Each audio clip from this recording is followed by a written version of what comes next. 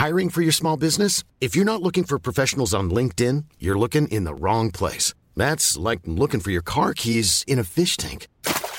LinkedIn helps you hire professionals you can't find anywhere else, even those who aren't actively searching for a new job but might be open to the perfect role. In a given month, over 70% of LinkedIn users don't even visit other leading job sites. So start looking in the right place. With LinkedIn, you can hire professionals like a professional. Post your free job on linkedin.com/people today.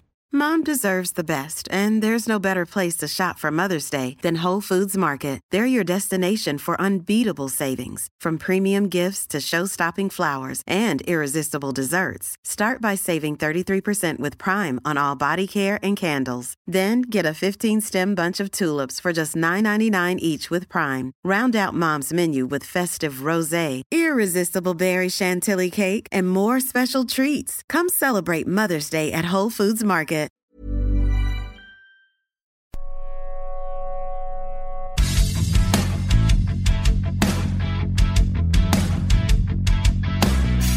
Hello again, everybody. Hockey fans in the United States and Newfoundland. Cool Button Hockey Podcast, episode 87 overall is underway. Craig, I was ornery going to bed last night.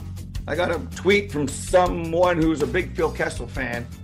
Phil Kessel in the Hall of Fame, and I sometimes hate this topic because the only Hall of Fame I was in was the Ball Hockey Hall of Fame in Scarborough. So it's hard to talk about a NHL player, multimillionaire, cup champions, everything else. But Craig, like let's Iron Man streak is one thing, and that's great.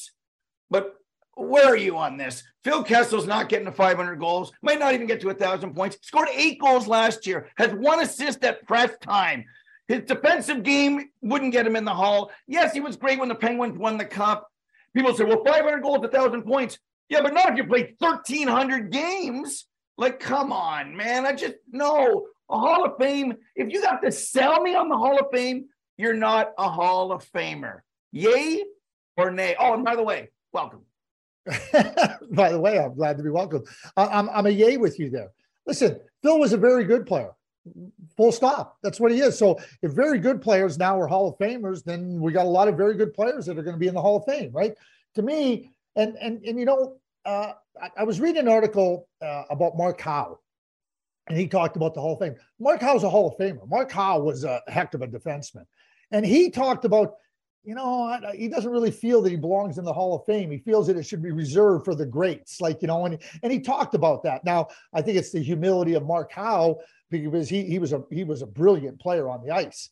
Anyway, Phil Kessel Hall of Famer? No, full stop. And you know what, Iron Man streak? So, okay, I guess that Keith Yandle's going to the Hall of Fame because he had a good Iron Man streak, and Doug Jarvis is going to the Hall of Fame. I guess he had Phil Kessel was never the best player on his team. He was never the best player at his position in the league. You know, there's a lot of things that, and, you know, winning the Stanley Cup, yeah, he was good. Like, there's lots of players that are good when your team wins the Stanley Cup. And Phil certainly was good, and he deserves his accolades for being a very good player, not a Hall of Famer. Hey, people jump on their soapbox. So God love Rod Brindamore, and I do as well. But then in Raleigh, that's the push. Right. And I love Rod, and somebody called into the show and I said, no. And I go back to what Phil Esposito said, who's in, and he said, I want a standard to be that doesn't diminish the standard of those before me. And then when I got in or then after me, and there is something about, and I know you're big on this, and just because you are, doesn't mean it's a be all and end all, but first and second team all-star. And I know we used to have a 6-team league, then a 12-team, but at the end of the day, you must be the best or number 2 at your, now, and I get if you're Steve Yzerman and it goes Gretzky, Lemieux, Yzerman, Gretzky, Lemieux, Howard, Chuck, so I get that. So basically we're saying you got to be one of the best 3 or 4 or, you know, maybe 5 at your position.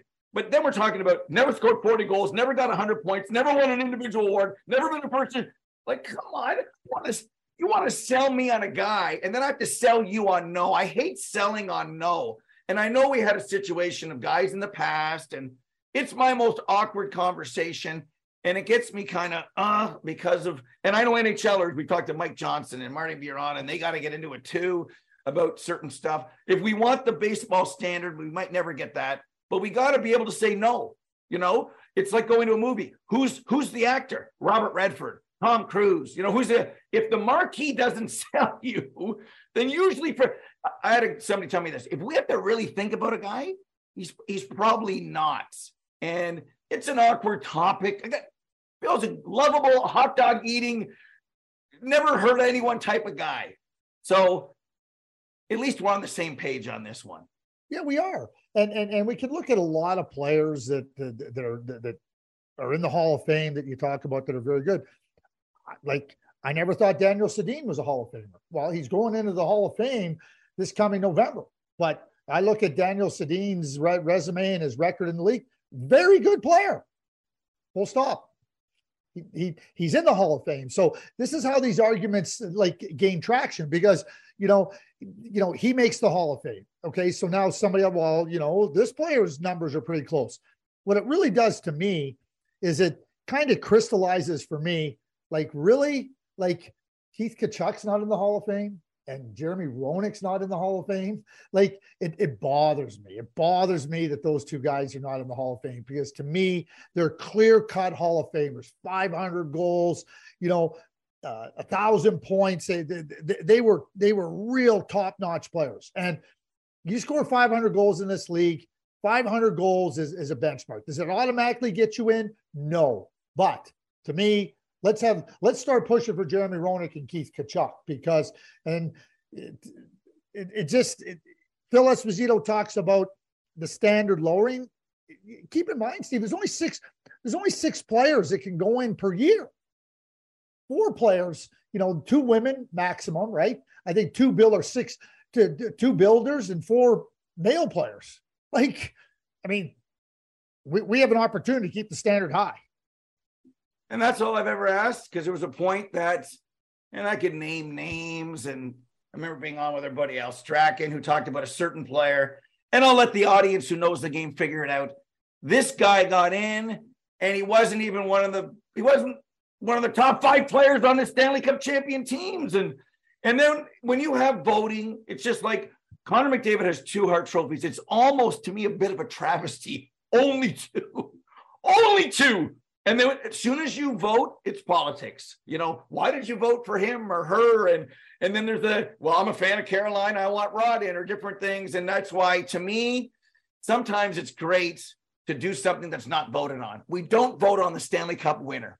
We don't vote on the Rocket Richard winner. We don't vote on the Art Ross Trophy winner. You know what I mean? And for everything else in our sport, we do. And then we can just, as long as we can agree to disagree on certain things, it's fine. We're at Hall of Fame time almost. We'll be at the red carpet. We've done the show there, television, radio, all that stuff. It is fun. Once someone gets in, I'm not going to, slag, or you talk about the, once the decision's made on someone, fine.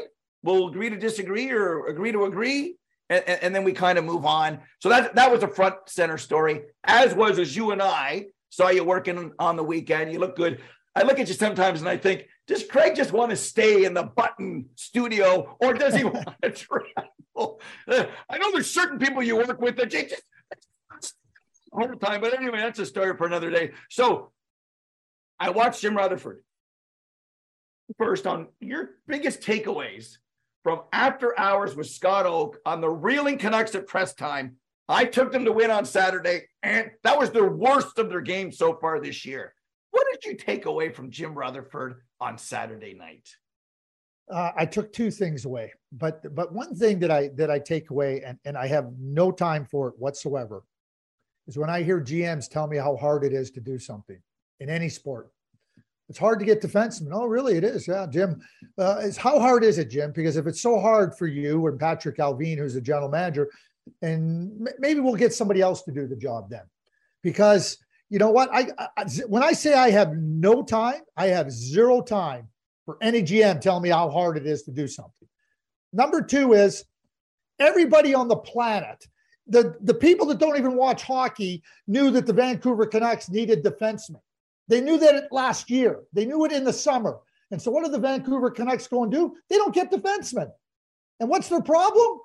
Defensemen. They don't have enough NHL quality defensemen. And so you're saying you're going to go sign Ilya Mikheyev? Listen, I like Ilya Mikheyev. It didn't address your problem. And now they got an excellent goaltender. They got excellent forwards, right? And Quinn Hughes is a number one defenseman. And then everybody else after that is a bottom pair defenseman. And so you know what the problem was, and you didn't find a solution, and now you're surprised? You are surprised today that your team is so woefully bad. Really? Oh, okay. And you think it's about structure? Oh, maybe they'll change the coach. I don't care who's coaching that team. It ain't changing. It ain't changing. God love they Kyle need Burrows. 2 defensemen.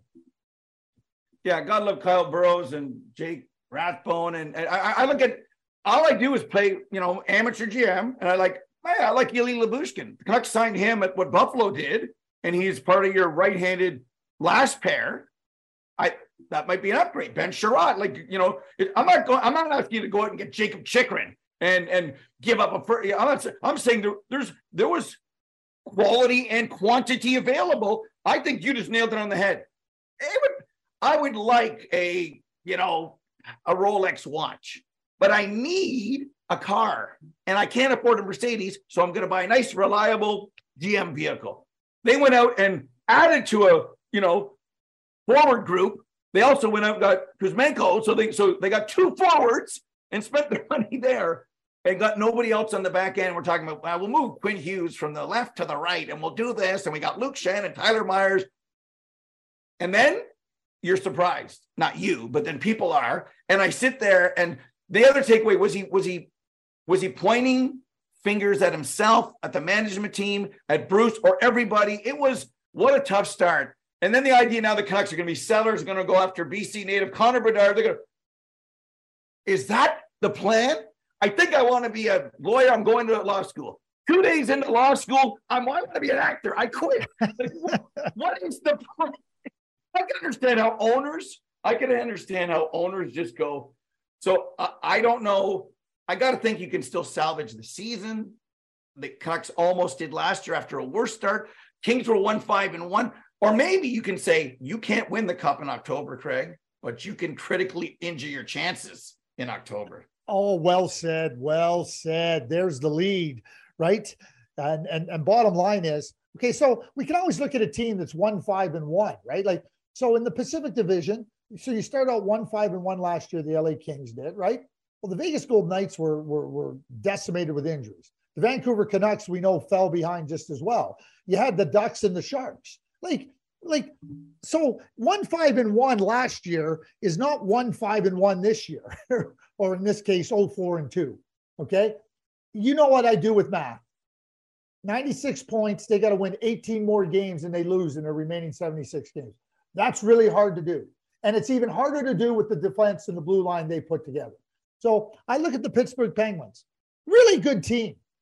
What does Ron Hextall go and do? He goes, we need better defensemen. We go and sign Jan Ruta. Go and trade for Jeff Petrie. Yes, he moved Michael Matheson, right? I got zero time hearing how hard it is. You knew what the problem was. You didn't address it. And I got asked this question. Well, won't Ilya Mikheyev help the penalty kill? I said, here's what you don't understand about a penalty kill. Every faceoff starts with every penalty kill starts with a faceoff in your zone. So that means you're immediately defending, and you don't have blue liners that are good enough. And you're wondering how your penalty kill is going to improve with a forward? No, your penalty kill will improve with a defenseman or 2 or 3. So at the end of the day and everything, I think bottom line, 18 more, they got to win 18 more games than they lose to get to 96 points. You know what I say to that, Steve? Good luck.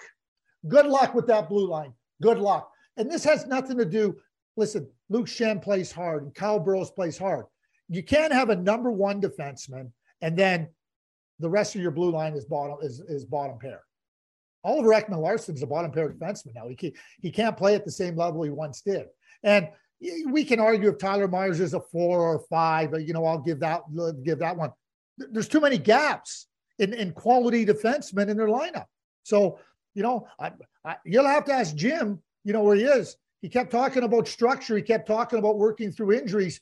Try working through a porous defense. My dear late friend, Brad McCrimmon, always said, you can patch a lot of areas. The blue line is not one of them. He goes, it's just too hard. So for the people that said, well, 32, 15, and 10 last year, you're saying Demko's standing on his head.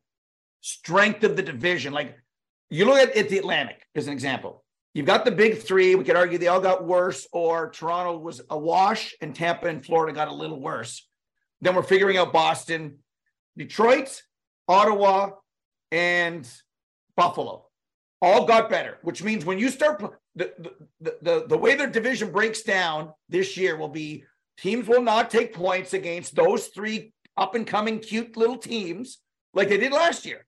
Vancouver was able to say Vegas is decimated. We get to play them. And we look at the strength of our division, and because last year wasn't as good, Bruce in free-flowing style, season's probably over, and guys spread their wings and scored. Now you're asking them to do that again. And basically, maybe it's touching the stove one too many times or going to the well, using cliches one too many times. What worked last year, strength of schedule, isn't going to work this year. And we could argue JT Miller's not a 99-point player again. Like everything they touched turned to goal. There was a lot that went right, and everyone wants an improvement, right? Builder Lego, you score 40, they want 40 every year, but everything worked well for me to get my 40. So that means maybe you're a 32 goal scorer. So that number drops, things drop. And I'm more surprised, Craig. You told me once, you better know what your team has. You better know what you have. And everyone always, oh, I got an 82, so maybe next year I'll get an 85 in math. How about this? Maybe you're 82, there was some breaks. Maybe one of the tests was the same as a year ago and the kids in the class talked. If you don't know what you have and then are surprised, shame on you. Like for them thinking, here we go, we're going to finish third, building on what we did last year without improving the areas that they got away with. I'm surprised that they're surprised, and I shouldn't be surprised. I don't know if there's anything to finish with it, because I just think what you just described was perfect. And if JT Miller's an 80-point guy, coming off a 99-point, that's really good in this league. That's really, really good. And if Thatcher Demko's save percentage just comes down just a little bit, it's still really good. And the offense that they have, but you're banking on something without a safety net, and that's the blue line. So if they had a better blue line, JT Miller at 80 points is fine. Elias Pettersson at 75 points is fine, or 80 points. But now, to your point, they're banking on things to repeat themselves. Not happening. I personally believe that they have a real serious moment here of evaluation of what they do next. Because I'll tell you what, they can go change the coach. Bruce Boudreau is one of the winningest coaches in the history of the National Hockey League. You don't improve the blue line, I don't care who's standing behind that bench. And Jim Rutherford can tell me structure, they can't handle the challenges with a blue line like that against good teams. They can't. You can have all the structure in the world. Ain't going to work. And Jim Rutherford, played the NHL, Hall of Fame builder, of course, did some great things coming out of the lockout. He had a vision of what Carolina could be as far as scoring goals, and others didn't see that same vision. If you compare Carolina to, say, Toronto coming out of the lockout and different things. But sometimes managers get it wrong. Like on Long Island, Lou, who just turned 80 and Hall of Fame career in the Cups and everything else, I look at that team and I just think it doesn't have enough talent. It just doesn't. And they ran with Barry as far as they could. 1-0, we lost to Tampa in the conference final. And you lost. Tampa shut you down. At one moment in even Game 7, when was that game in doubt? And then people have false expectations. So now we're going to know, maybe we whipped this mule to the very end, and now we've got to change. We got to change some of the fourth line, brawn for some other skill. Like maybe now's the time to trade a Clutterbuck or a Suzuki. They brought the whole band back, and I watched them play, and I think they're just good enough to be 8th, losing the first round again. And if I see it, then I think, okay, maybe I see something, or maybe I'm just wrong. And Craig, the most important job in hockey is the general manager of the hockey club. I'm telling you, that is, you can turn it around. You just talked about Ron Hextall and what teams do in the summer to either say, nope, we're bringing it back. Nope, we're pushing it forward. Nope, we're just kicking the can down the road. And it's not easy. I'm not saying it's easy. Like you said, you're not saying it's easy, but I'd rather fail trying than leave gaps in either skill level or in case on the blue line. Because we're giving props here to Ron Hextall, not just because the Penguins had a lot to work with anyway, but he made a move. And two, the Islanders stay in the course. Is that Parise, a top 6 player?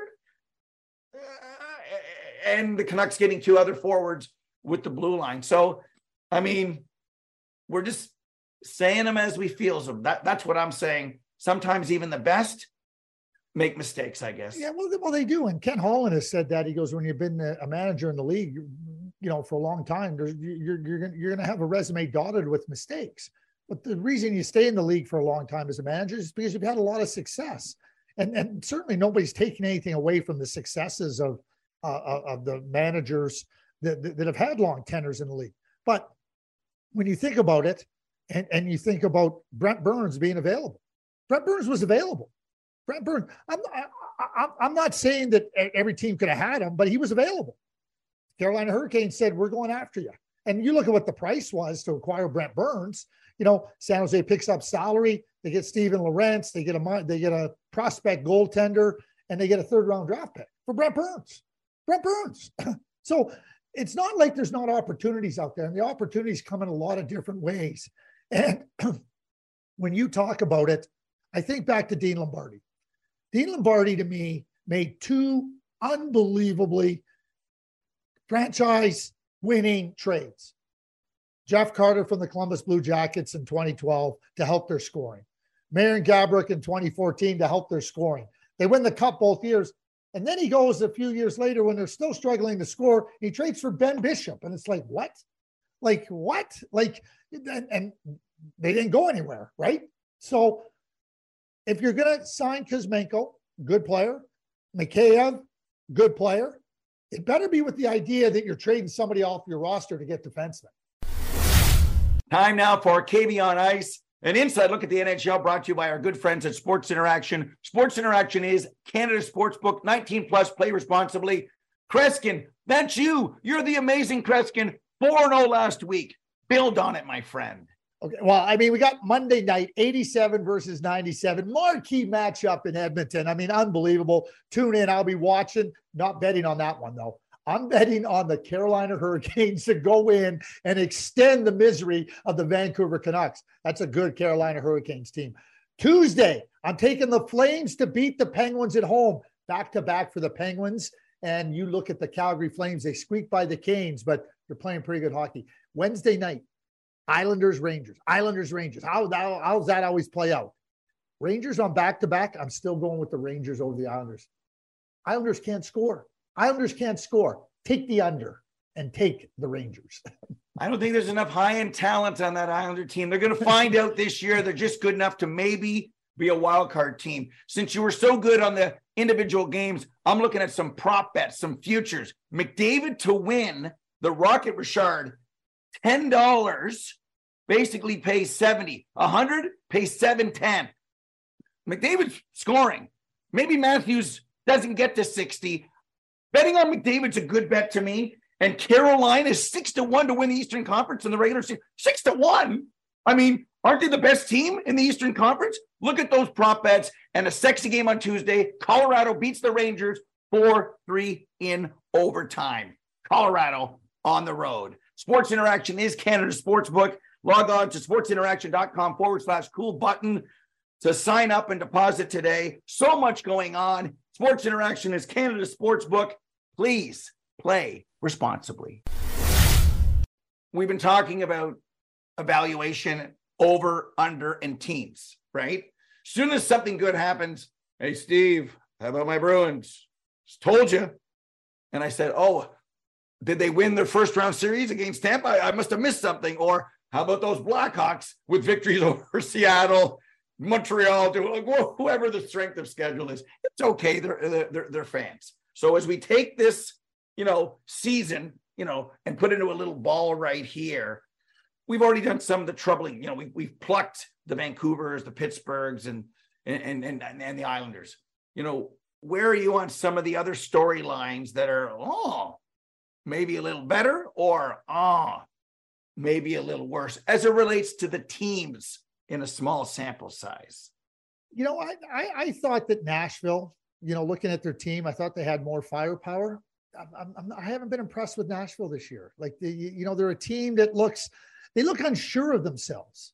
They've had leads and, but it's like they're like playing on eggshells. Like, okay, we got this lead, but let's hope we can get a win out of this. And, it's not the way you can play in this league. You got to play assertively. You got to play confidently. I don't see that from the Nashville Predators.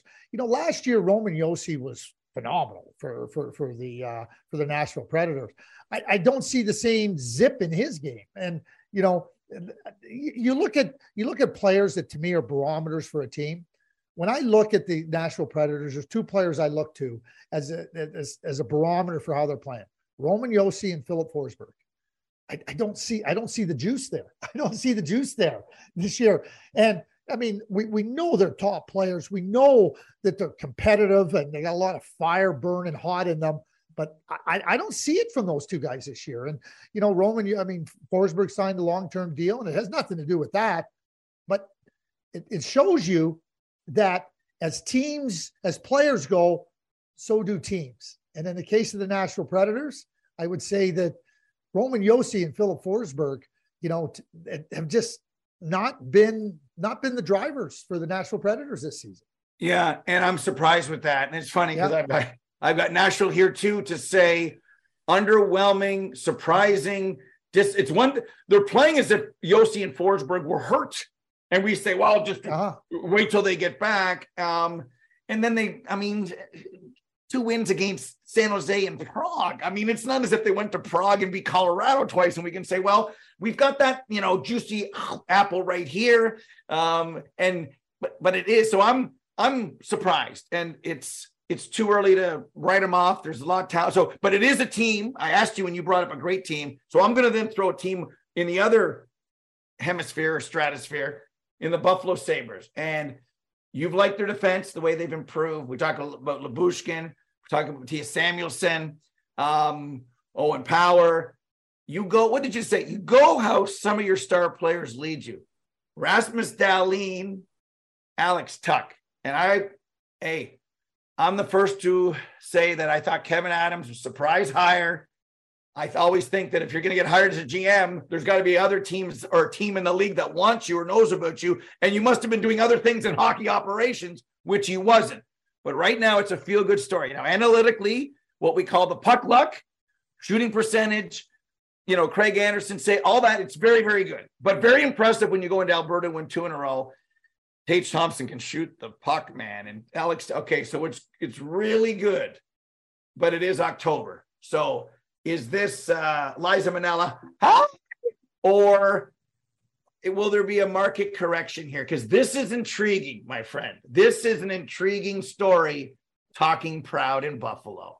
You remember a few years back, towards the end of November, I think, the Buffalo Sabres were, and the question was asked, are they for real, right? Are they for real, right? And, and were they going to be able to carry it forth? Well, the answer became very clear. No, they really fell off. I don't think that's the case with the Buffalo Sabres this season. I think they're a team that's going to be, within 4 points of a playoff spot or 5 points at the trade deadline. I believe that. I think they're going to be playing meaningful games. And, you talked about it earlier. Detroit, Ottawa, and Buffalo are not Detroit, Ottawa, Buffalo of 2 and 3 years ago. They're much improved. They're a team where they're going to beat good teams. And it's not going to be an upset. It's not going to be, oh boy, can you believe what they did? Or the good teams play down to their level. These are good teams, and they're built well. That team a few years back didn't have the depth.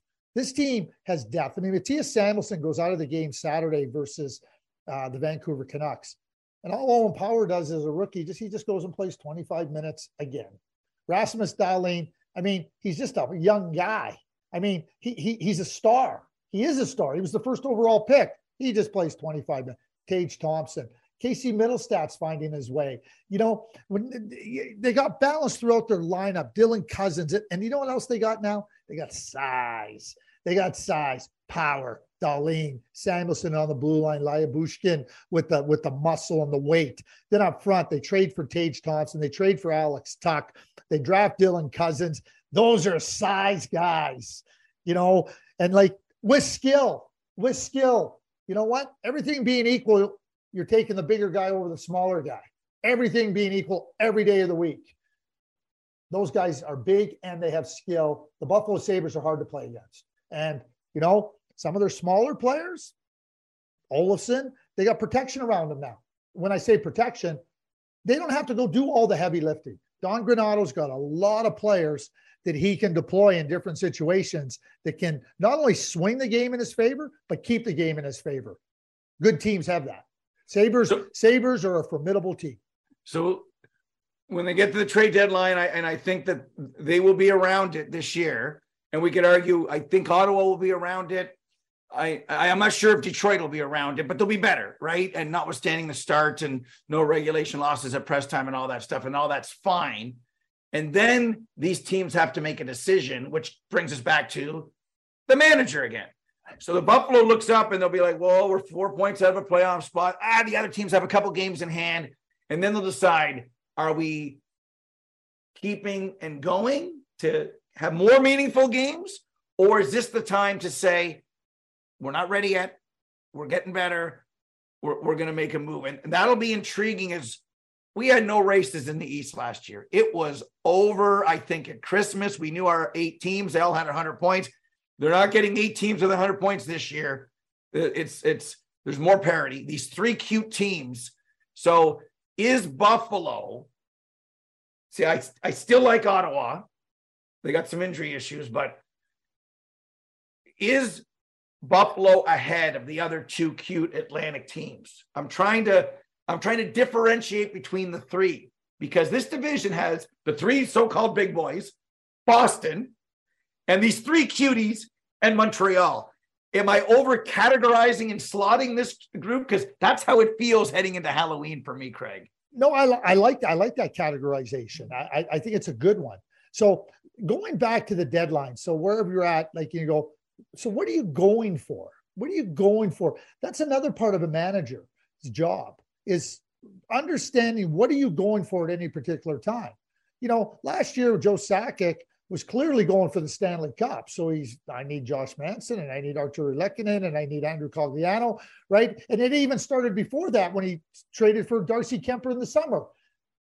A team now that hasn't been in the playoffs for a long time, it's not about doing something, that is like eye popping where you go, I can't believe they did that.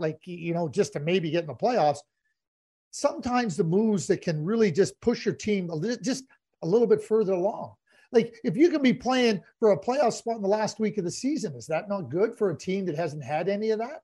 And lo and behold, now you make the playoffs. Now all of a sudden you get the excitement of a fan base, right? Understanding as a manager what you're trying to achieve is really important.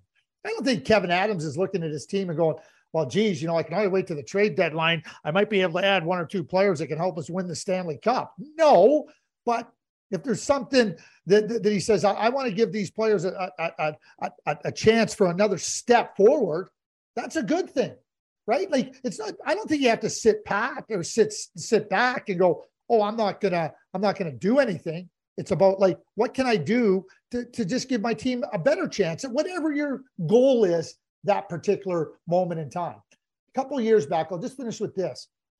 I admired the Edmonton Oilers. It was in the 2009-10 season. They started off terrible. They had lots of injuries.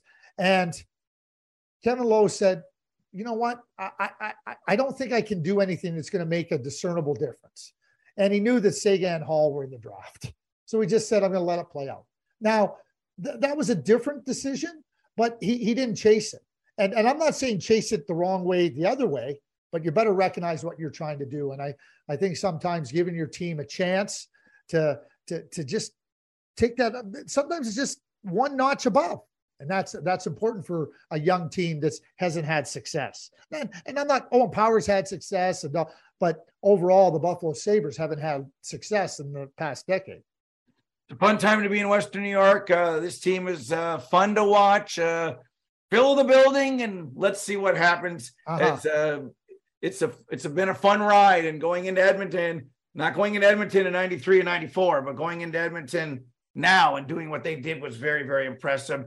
Mention episode 87. We've got at press time 87 and 97, which reminds me of a face-off of 66 against 99. And Sid's playing so well. The Oilers aren't. Maybe the homestand was on a little bit too long. But when I say it and we talk about the best matchups over our lifetime, you know, whether you think of Trottier center and then Lafleur on the wing, Habs and Islanders and different storylines, like we can't alter the schedule just to make certain people happy. I do believe if you are not a provincial league, everyone must come to your building. Imagine not seeing Ovechkin. Like people said, well, we gotta rig the schedule so the Islanders and Rangers play more and the Battle of Alberta play more and Tampa and Florida. Not at the expense of me not seeing McDavid if I'm in Anaheim come to my rink. I mean, this is what happens. We run out of games, Craig. But you get this, you know, Crosby against McDavid. I just look back at some of the games. Crosby's overtime winner, McDavid's got the points, but Sid's got the 2 points, it seems, when they play. I hope we get a Canada Cup 87-6-5 game at Monday night. I really do. Sometimes you just realize this. We cheer for players, not for teams. We want the players to do well. It's fun when we've got superstars in this sport. Well, and you have superstars at the top of their game too, right? Like it's not like there's a passing of the torch, so to speak, right? It's not like, oh, Sidney Crosby, you know, what a great player he was. No, what a great player he is. And McDavid, what a great player he is. Like you talk about 99-66 and Edmonton, Pittsburgh. Like, you know, again, it seems like Edmonton, Pittsburgh have cornered the market on superstars, right? And these marquee matchups. So to me, it's fantastic. Listen, you know, Sidney Crosby has a great respect for the game. He knows what Mario did and what Wayne did. He knows how good Connor McDavid is. Connor McDavid knows what Crosby has meant to the game. And to me, you have the team battle. It's Edmonton hosting the Pittsburgh Penguins on the marquee. But those two players, they want to show, hey, you know what? We got something at stake here too, because there's no way that both those players don't want to be at their very best in this marquee matchup. So did the Sunday night hockey turn into Monday night? Like, are we have Monday night hockey like Monday night football? I haven't gone through all the Mondays, but we kind of have a new marquee matchup. There's some big games on Monday. So is this the new thing? We've created another new week on the broadcasting side. You know, Mondays is usually reserved for football, and usually hockey's scared and stays away. So now are we just attacking and saying Crosby, McDavid, Toronto, Vegas, you know, big matchups? Are we going for it on Monday right now? Craig, is this the new broadcasting plan? So we've got the Wednesday hockey, the Saturday hockey, ESPN's got Friday hockey. So we've switched Sunday to Monday. Is that what's going on? Well, I mean, and who can forget about the epic matchup last Monday with Arizona coming into Toronto? I mean, what an unbelievable matchup that was. Listen, I would rather see a Crosby McDavid matchup on a Wednesday night or a Saturday night. Okay, let's be very straightforward here. Okay, you know, Saturday night is you know, it's a special night, you know, in Canada. It really is. And Wednesday nights have become a real big night, you know, for hockey. Not very many games scheduled, right? Sandwiched in between Tuesdays and Thursdays where the schedule is full, where the attention plays out. There's no football on Wednesday nights, right? And, you know, like at this time of the year, yeah, there's baseball, but put your stars on a platform where the greatest opportunity to showcase them is. And Monday night isn't it? Yeah, well, no more Sunday hockey, but at least we have free healthcare. As we wrap up episode 87 here of the Cool Button Hockey Podcast, I'm going to go back to my final thought on the manager theme. And an early season storyline, let's say in Toronto, has been Matt Murray. Didn't you think that he gets hurt sometimes, which might end up being an early F, but then signing Ilya, call me Samsonov now, who has quietly been, for Toronto, they've had 4 goalies in 50 years. Mike Palmateer, Felix Potvin, Curtis Joseph, and Ed Belfour. He's clearly not this, but he started his Toronto career very good. He's, I think, allowed 1 bad goal. Apparently he's funny and bubbly. I don't know. You don't know much about some people sometime. I still think what Washington couldn't have, they kept one of their goalies and signed another. I don't know, Craig, as a manager, and I don't know where this is going, but if one's an F, one's an early A, because if they were going with Eric Shalgren for all those games, there would be turmoil in a hot seat in Toronto. So I want to give a thumbs up to somebody who's doing his job in the crease, at least for now, while the other guy is banged up. That's my final thought. A very talented goaltender, Ilya Samsonov is. And, at 25 years of age, we see that kind of apprenticeship now come into being able to put it into really good practice. His numbers in Washington over his career were good. Washington changed their system of play under Peter Laviolette, more of a let's push up the ice. And, that puts a goaltender in a little bit more of the firing line, so to speak. But I've always felt that Ilya Samsonov was a really good goaltender. Kyle Dubas, he went down a path. He got 2 goaltenders. And I thought, I never saw Matt Murray as the number 1. I saw him that he would benefit by being in a tandem. Clearly, Kyle Dubas felt the same way. And so he knew that there was an injury history with Matt Murray. Nobody should be surprised that he got hurt, but he mitigated against that risk by having Samsonov. And he deserves his accolades. Like, certainly Kyle Dubas deserves his accolades in that regard. And at 25 years of age, is he the goalie now just coming right into his own? Is he ready to come right into his own? And the Toronto Maple Leafs, despite, a blue line that maybe we don't have faith that can help them win a Stanley Cup, it's still a pretty good defensive team, right?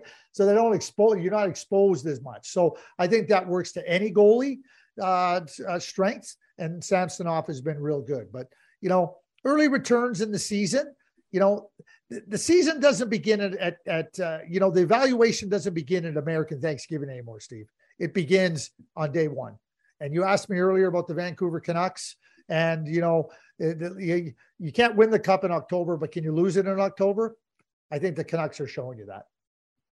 Well, there's the music as episode 87 comes to a close. The Penguins improving their blue line. What a blue line matchup on Tuesday. Cale Makar versus Adam Fox. That's a sexy Tuesday night matchup. Maybe better reserved for a Wednesday or a Saturday, but Craig, I can't do the schedule and take care of broadcasting all at the same time. That's just too many things on I don't want to fight 3 wars on 3 different fronts, but it should be a great battle as it relates to MSG. And yes, take a look at some of those futures. I still like McDavid at that price. Let's see if he can continue to fill the net. For Craig Button, Bruce Bolton, I'm Steve Coulias. Episode 87 in the books. We'll talk to you next time. Be good, be well, and enjoy the hockey.